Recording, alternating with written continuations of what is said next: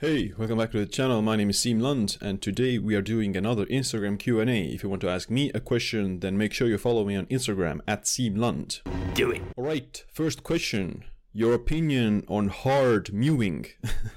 So this is a interesting question. So for those who don't know, mewing is more like this, let's say, facial exercise where you're teaching yourself to breathe through the nose, as well as kind of, that they say that hypothetically it's supposed to also restructure your jawline in a way to make it look more attractive and more like squared, etc. Not like a crooked jawline, but more, like a square jawline. And the way you do it is by, trying to push the jaw like forward, and the way you do that is by pressing your tongue to the roof of your mouth.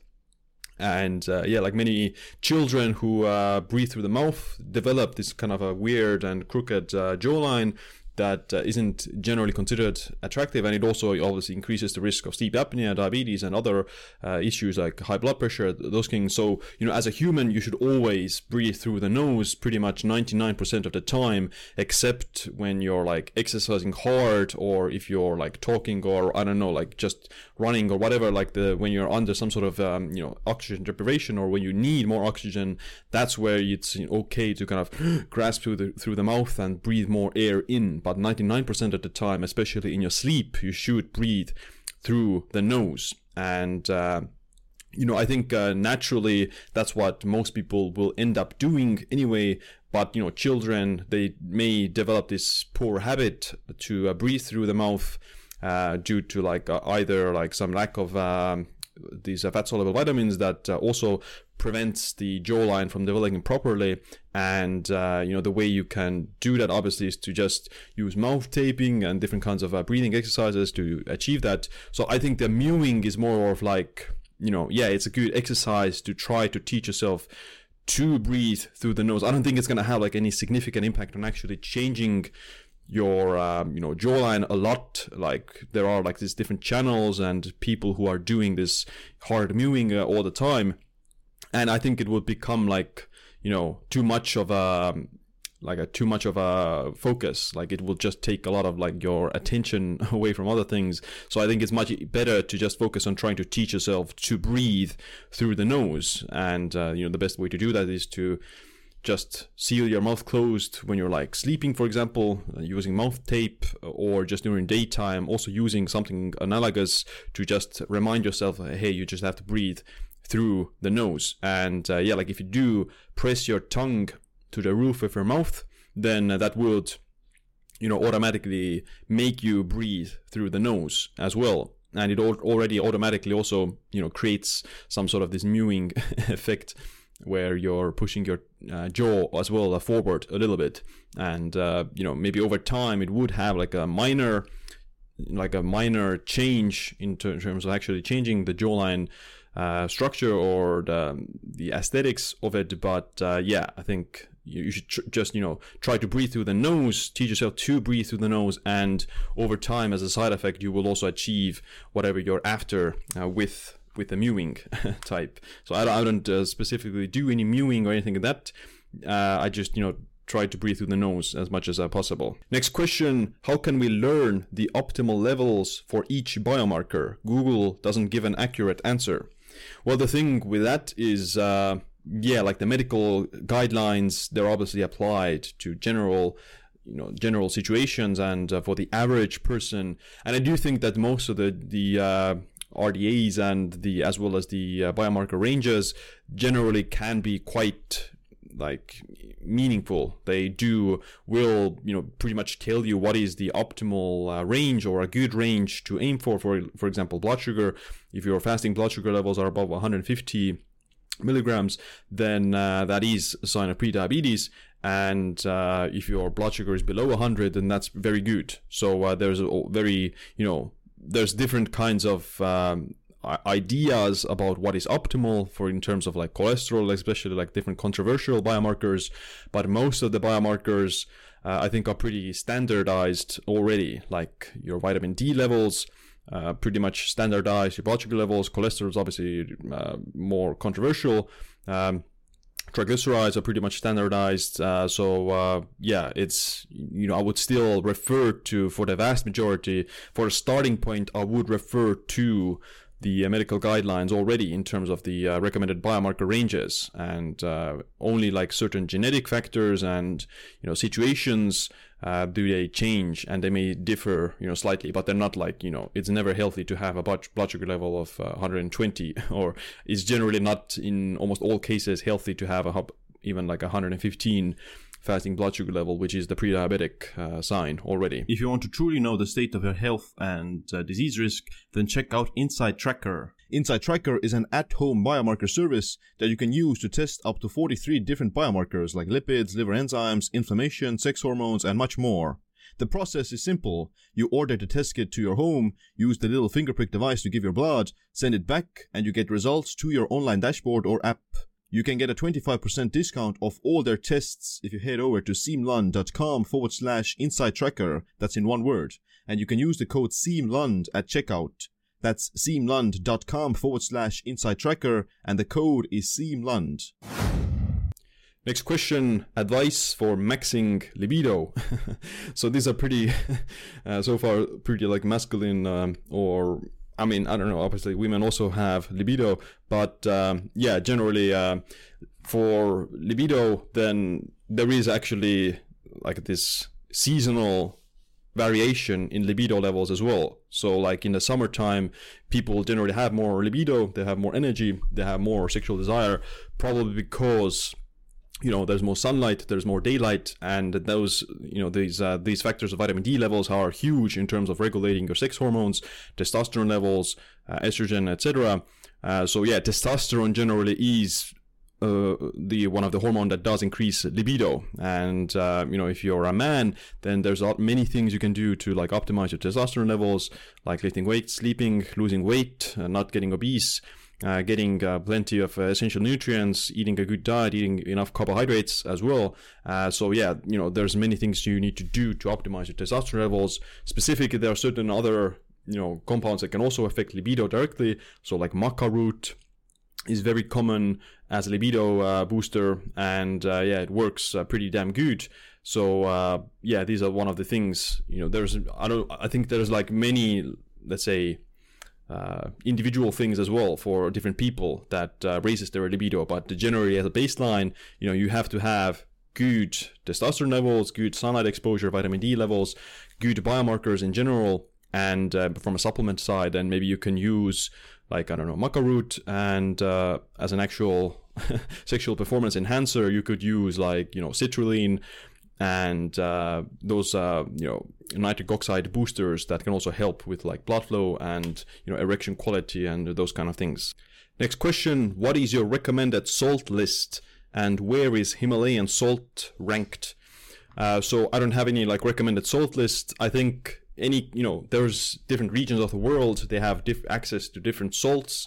Historically, at least, there's Celtic sea salt, there's Himalayan pink salt, there's Aztec rock salt, there's the what's it called? There's the Redmond real salt, and regular sea salt where I'm from. So there's historically there wasn't. The people wouldn't have access to salts from across the globe as much. Of course, salt was a very valuable and common commodity, and almost like a luxury good or at least like they did use salt as a salary in the Roman legionnaires. So salt was vital for survival and for like food preservation and many things. So I think any kind of salt generally is going to be good if it's like sea salt. Sea salt is generally, the least processed. It has the least kind of, exposure to heavy metals, whereas the table salt, regular table salt is, usually exposed to different kinds of heavy metals and stuff like that. And it's stripped from its other minerals that are also needed for like maintaining optimal electrolyte balance. So from a tier list side, I don't know, I think, at the top are going to be the healthiest salts of the world would be, probably Celtic sea salt, regular sea salt, Himalayan pink Himalayan rock salt, and down the line there would be just regular table salt. And I wouldn't really use regular table salt. I would much rather always use some kind of rock salt or a sea salt. Next question: what are your thoughts on lion's mane and psilocybin microdose, if you've heard of it? So lion's mane is definitely something that I've used a lot. It's one of my favorite medicinal mushrooms because it directly helps with neurogenesis and nerve growth factor, helps to grow brain cells basically. And it's a common nootropic agent, so it helps with memory and many brain functions. So I'm a huge fan of taking lion's mane. I think there's no real negative side effects to it, and you can pretty much take it almost year round. And it definitely is something I would recommend for almost anyone who uses their brain regularly. From psilocybin side, I don't think most, I think microdosing is probably safe. There's no negative side effects to it, but obviously, there can be some so I'm not that familiar with the research about it, of the safety efficacy, but I think microdosing is probably okay. I haven't tried significant microdosing myself, but I would say that compared to there's levels to it, basic nootropic memory brain supporting supplement would be creatine, which is fundamental almost, and maybe caffeine as well somewhere there. And then lion's mane is going to be very an actual nerve or neurogenic agent. And psilocybin, I think some people would probably do good with it. Maybe they would like it, but it's not something where I think lion's mane and creatine would work for everyone. I don't think microdosing with psilocybin probably works for everyone, and it may not be suitable for everyone. Next question: is it okay to eat fried food if fried in olive oil? So fried food generally is not the healthiest. You produce these advanced glycation end products, and if you fry these carbohydrates, you create this acrylamide, which can also be carcinogenic and harmful in excess. So I think in excess everything is almost harmful, especially fried food. And I think it doesn't matter what kind of oil you use to fry it with. If you fry it with tallow, if you fry it with sunflower oil, if you fry it with olive oil, I think they're all equally harmful. And of course, the vegetable oils and seed oils are the worst, and olive oil is obviously healthier. It's just if you add a bunch of oils and fats to your food and you fry it, then first of all you create these carcinogenic compounds and advanced glycation end products that can accelerate your skin aging and things like that. And you also potentially oxidize the lipids there, which cause additional inflammation and oxidative stress in your body. And lastly, you also just increase the calorie content of the meal. So French fries, if you just take a regular potato, a regular potato is going to be 100 calories or something, 150 calories. But if you fry it in oil, then it's going to be even 300 calories almost. So, the added calories from any source generally is going to be harmful. And some fats are healthier, but at some point just the excess calories is going to be one of the most important factors in my opinion. And in the past McDonald's fried their fries in tallow, if I'm not mistaken, and at some point they switched over to soybean oil or sunflower oil. I'm not sure which one, but McDonald's is still McDonald's. If you eat, let's say, this one pack of fries from McDonald's, it doesn't matter if it's fried in tallow or sunflower oil, it's still harmful. You're still gonna get a bunch of calories, 700, 800 calories from that, and it still creates these advanced glycation end products. Now, I'm a huge believer in moderation as well. So I think, there's nothing bad in cooking your food in olive oil. There's nothing bad in frying, potatoes and making homemade French fries or something. It's actually healthier to do that for sure from the fat composition side. But you shouldn't kid yourself that it's, healthier. Of course, it's slightly healthier, but it's not that it's gonna be a health food that you should eat all the time. But at the same time, don't become super neurotic about it. You don't have to be afraid of fried food, and in small amounts your body can deal with the advanced glycation end products. Of course, if you stay in a calorie balance, then the calories don't matter that much either. It's just everything in moderation. If you're in a calorie deficit, you can almost get away with anything, including the lipid peroxidation, because your body will just counteract the oxidation of the lipids with the increase of antioxidants from the calorie restriction. Moderation is key. some fats are healthier than others. But generally, fried food isn't, a health food. It doesn't make the food healthier. It would make the food slightly unhealthier, but whether or not it becomes actually unhealthy for you depends on, your calorie balance, your just overall nutrient profile, your metabolic health, your physical activity, and your antioxidant defense status. Next question, how to fix sleep apnea naturally? So sleep apnea, huge concern. Sleep disordered breathing, snoring, they're pretty much the same thing. And, first you have to know if you have sleep apnea. Many people who have like a thicker neck will automatically be categorized or be a big candidate for getting sleep apnea. If you're overweight, if you have high blood pressure, if you drink alcohol, those things are pretty much, increase the risk of getting sleep apnea. So what you need to do to fix that is, if you're overweight, lose the weight. If you have a bunch of muscle, you have just your neck is just muscle, not fat. It's big and thick because of the muscle. Then you have to, ideally, I would reconsider how much muscle you need. because excess muscle isn't healthy either because of that risk. And if you can use a sleep apnea machine, and then that's can be a lifesaver. A lot of bodybuilders actually use the sleep pack machine, and it just saves their life almost, or at least adds a little bit more extra years to their life compared to not using that device. But the biggest thing that you need to do is just lose the weight. From a breathing pattern side, then if you're a habitual mouth breather, then that's a big concern. So I would try to, again, like I mentioned earlier in the episode, regulate your breathing patterns, try to breathe through the nose more. You can use mouth tape. So there's different kinds of thin pieces of tape you vertically across the mouth. It's going to keep your mouth sealed for the night and can also teach you to breathe through the nose, which is very effective and very powerful strategy as well. I would say blood pressure can affect as well. So if you're drinking a lot of caffeine or if you drink alcohol before bed, then because your muscles become more smooth or less stiff from the alcohol, then you can collapse and you can start to snore, which isn't. And so that's why many people who are drunk can also snore.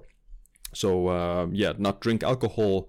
Make sure you're not stressed out, relaxed, and just try to make sure you don't develop obesity and too much muscle. Next question is kind of similar. So how to not pee all night after prehydrate with salt and water after an evening game? So that's a very specific question. I'll just start with how to pee less during the night. So if you go to the bathroom maybe once or twice, twice is probably the maximum you could get away with in terms of health.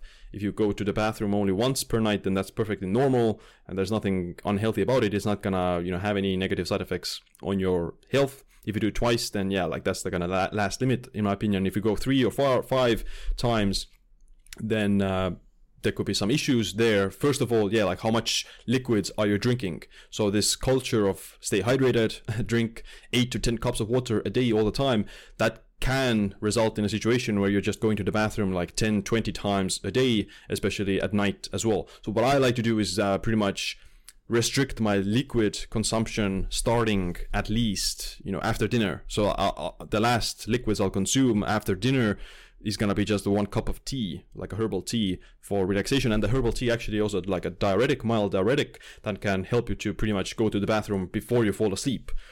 So I drink a little bit of tea, just 1 cup, and I drink the tea even 2 hours before bed, so I'll be able to go to the bathroom at least once or twice before I fall asleep actually. So that's a very good thing. Instead of drinking the tea immediately before bed, then I would maybe start to activate diuretic pathways with the tea already at least 3 to 2 hours or 4 hours before bed. And during the dinner, I don't drink a lot of liquids. I may drink 1 cup of water or something else, and 1 cup of milk or something maybe.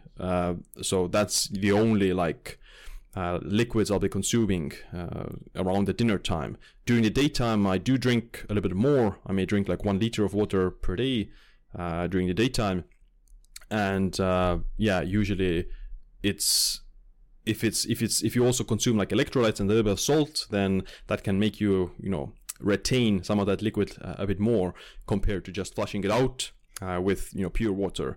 That can happen if you just drink pure water. Then you will just go to the bathroom a lot more often, because there's no like electrolytes, there's no salt that will like make you retain it.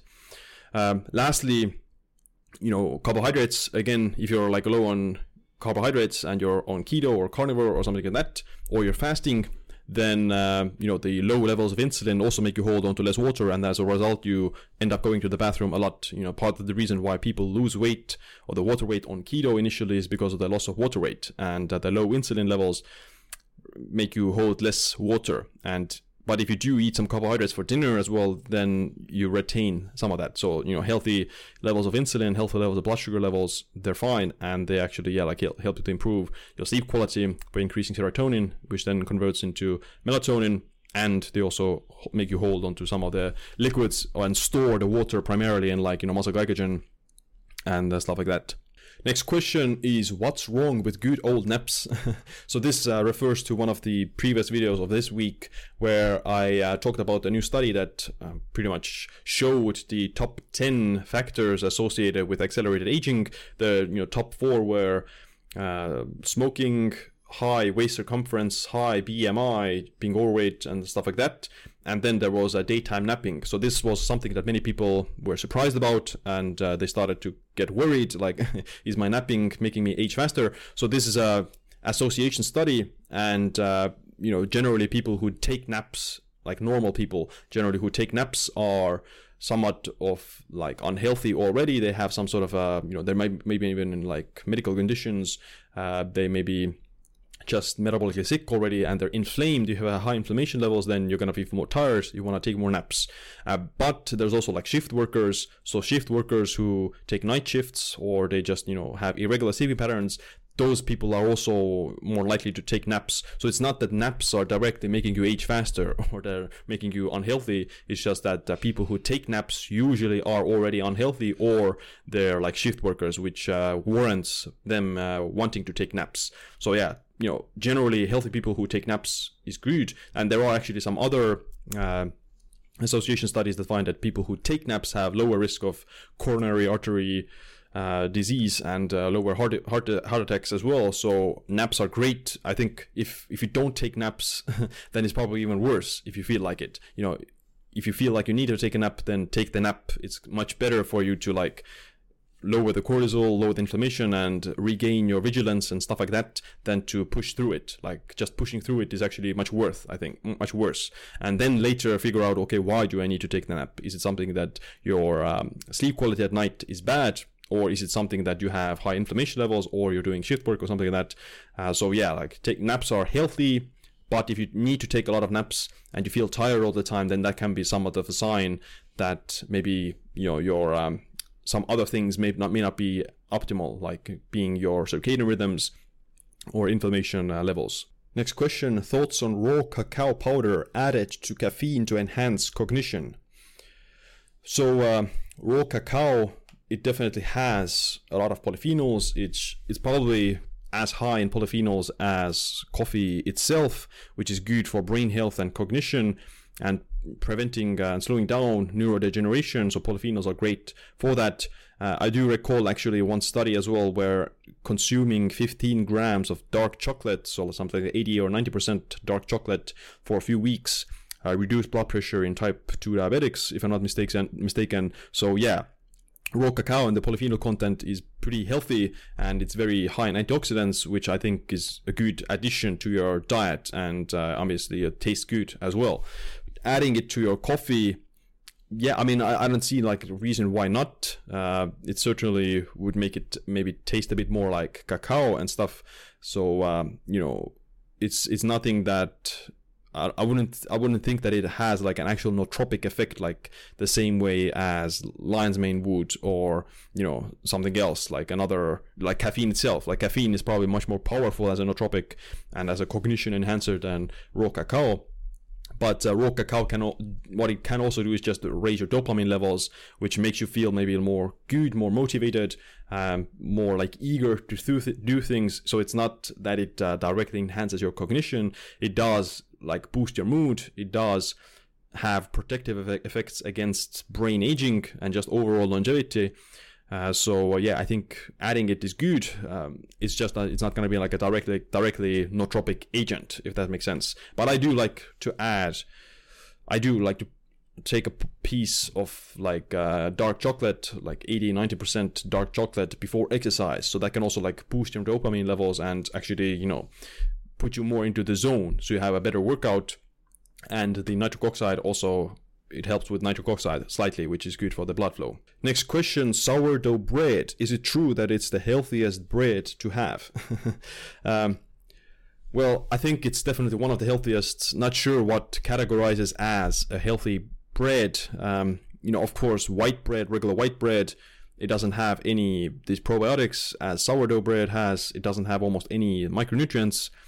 It's refined, and it's also spikes your blood sugar quite high compared to sourdough bread. Then sourdough bread, if it's actual sourdough bread, then it can have these probiotics. So it's almost like fermented food in some sense. So it's good for microbiome. It has more fiber, less of these, let's say, it's gonna spike your blood sugar less as well. So it's certainly healthier than regular white bread. And I would say, because of the probiotics, then it's probably, almost the healthiest bread in some sense. There's like Ezekiel bread as well that are more, like with more fiber, less carbohydrates, which can also be better than white bread, but I don't think it's healthier than sourdough bread, for sure. I think so, generally, I would say then, like sourdough bread is probably the healthiest, just by virtue of the probiotic content. If you don't take anything else into account. Next question, is natto a good source of spermidine? So natto, this fermented soybean dish, it tastes good. And it's actually one of the highest source of vitamin K2, which is very good for cardiovascular disease and preventing atherosclerosis. It's also, I do think it has some spermidine as well, but it's not the highest source of spermidine. The highest source of spermidine is like wheat germ and nutritional yeast and stuff like that. So cheeses as well. So natto is definitely a good source of spermidine. It's the highest source of vitamin K2, but it's not the highest source of spermidine. So spermidine is a polyamine that regulates autophagy. It's also involved in some longevity pathways. And people who get like 11 milligrams of spermidine a day, then they have up to 30% reduction in all-cause mortality compared to getting less than 11 milligrams of spermidine a day. So you definitely should eat foods that have spermidine, so natto being one of them. Wheat germ, nutritional yeast, regular meat has it as well slightly, but in less amounts, and cheeses, so mushrooms as well, spermidine. So eat kind of these kinds of foods. Next question, thoughts on maple syrup. So maple syrup is, I think, is another like a good thing to add to your diet, because it's just still a sugar source. It's almost like honey. Like a honey has these different kinds of good compounds that can regulate your immune system, and consuming honey has been found to be very beneficial for the immune system mostly, but it's still quite a large amount of sugar, and I don't think that it's very good to add like a ton of honey or maple syrup to your diet. So maple syrup does have chromium, which is very beneficial for insulin production and blood sugar regulation and lipids even. But again, like if you add, let's say, 3 or 5 tablespoons of maple syrup or honey into your diet, then it depends on your physical activity. If you're like very physically active, then it doesn't matter that much, or if you're lean and stuff. But for someone who's trying to lose weight, then I wouldn't add like maple syrup into their diet, because it's just gonna be a whole lot of calories, a whole lot of carbohydrates and sugar that you may not need. So you can get chromium from many other sources, like oysters, seafood, broccoli and oatmeal even have more chromium than maple syrup. But if you want to like sweeten your food or sweeten some of desserts, then maple syrup, it's healthier than regular sugar. But it still, has as many calories as regular sugar. It's just that it also has chromium and maybe some other micronutrients, but it's not inherently, I wouldn't say that it's, some superfood that you need to add to your diet. It's healthier than regular sugar, but, it makes things taste sweeter, and that's what it is. Last question is gonna be, what shampoo, body wash, face moisturizer do you use?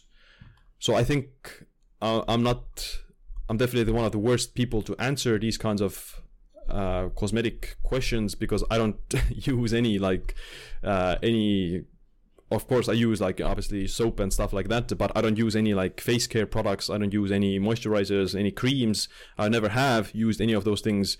I mean, I use only like, you know, regular soap or some shower gel.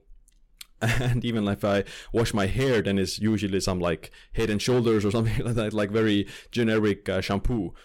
And I think, you know, there is like, you know, of course these have like these